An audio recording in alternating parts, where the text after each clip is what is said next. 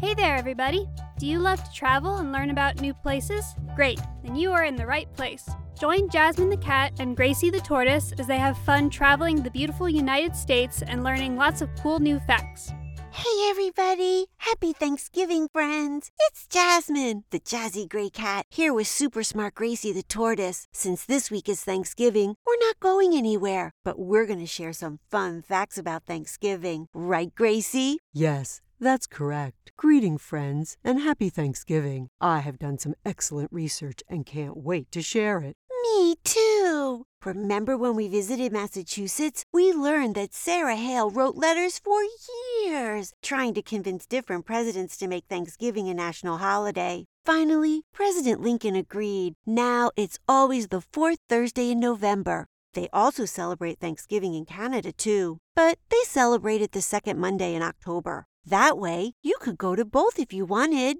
That's right, Jazzy. But let's start with the first Thanksgiving. It was in 1621 and was a celebration of a good harvest. It lasted for 3 days. 60 pilgrims and 90 Wampanoag Indians were there. It's thought by historians that only 5 women were there. Guess they were too busy cooking. Did you know they didn't even have turkey or pumpkin pie or cranberry sauce? They did have cranberries, though. They probably had venison, which is deer meat, duck, goose, oysters, lobsters, eel, and other fish. I wonder what eel tastes like. I'm not sure either, but popular foods for Thanksgiving today are turkey, cranberry sauce, potatoes, sweet potato casserole, stuffing, vegetables, and pumpkin pie. Personally, I enjoy a nice salad for my Thanksgiving meal. My fave is the turkey. But you know what? There is so much more to do on Thanksgiving besides eat and be with family and friends. I'm talking about parades here. Lots of cities have parades. The Macy's Day Parade is in New York City and is the biggest and most famous. But the Thanksgiving Parade in Philadelphia, Pennsylvania is the oldest. You're right, Jasmine. The Macy's Parade started in 1924 by Mr. Macy to help make his employees from other countries feel more at home. The parade was similar to celebrations held in some of those countries. Originally, it was a Christmas parade. There were horse-drawn floats and bands. When the parade ended at the Macy's store, the beautiful Christmas window displays were uncovered. The last float then and now is always Santa Claus, and the parade always ends at the Macy's store.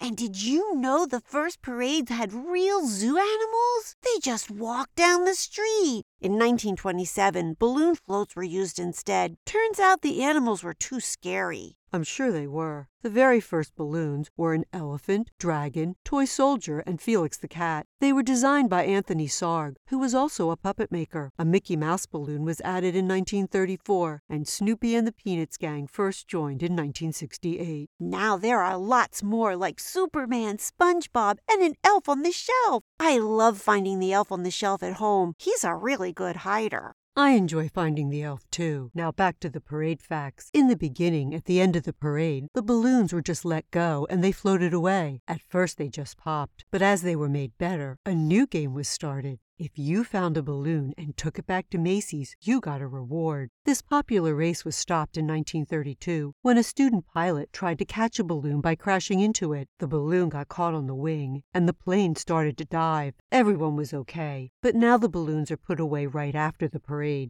It only takes 15 minutes to deflate them, but it takes 90 minutes to inflate them. Too bad. It would be so much fun to find a balloon and get the reward. Instead, maybe I could be a balloon pilot. That's what they call someone who walks in front of the balloon and directs the balloon's handlers. The only tough part is you have to walk backwards for the whole parade, and it's 2.5 miles. That would take a lot of practice. Well, Jasmine, you could be one of the people who holds the bones instead. Bones? I don't want to hold any bones. They're not real bones. That's just what they call the ropes that hold the balloons. There can be up to 90 people holding just one balloon.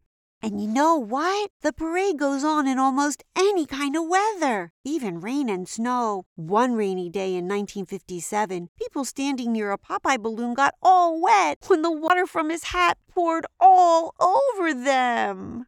And you know what? That happened again in 1962 with a Donald Duck balloon in his hat. And one time, Superman lost his arm to tree branches. But the only time the wind stopped the balloons from flying was in 1971. I'm glad the weather looks nice today. Did you know that at one time there was an idea to make a movie about the parade? The story was going to be about the big balloons coming to life. I hope they were going to be nice when that happened. And you know what? Maybe someday they will decide to make it, because I think it would be a fun movie to see. Jasmine, we have time for a few Thanksgiving jokes before the parade. Here's mine.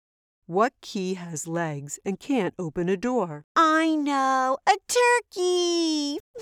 That was a funny one.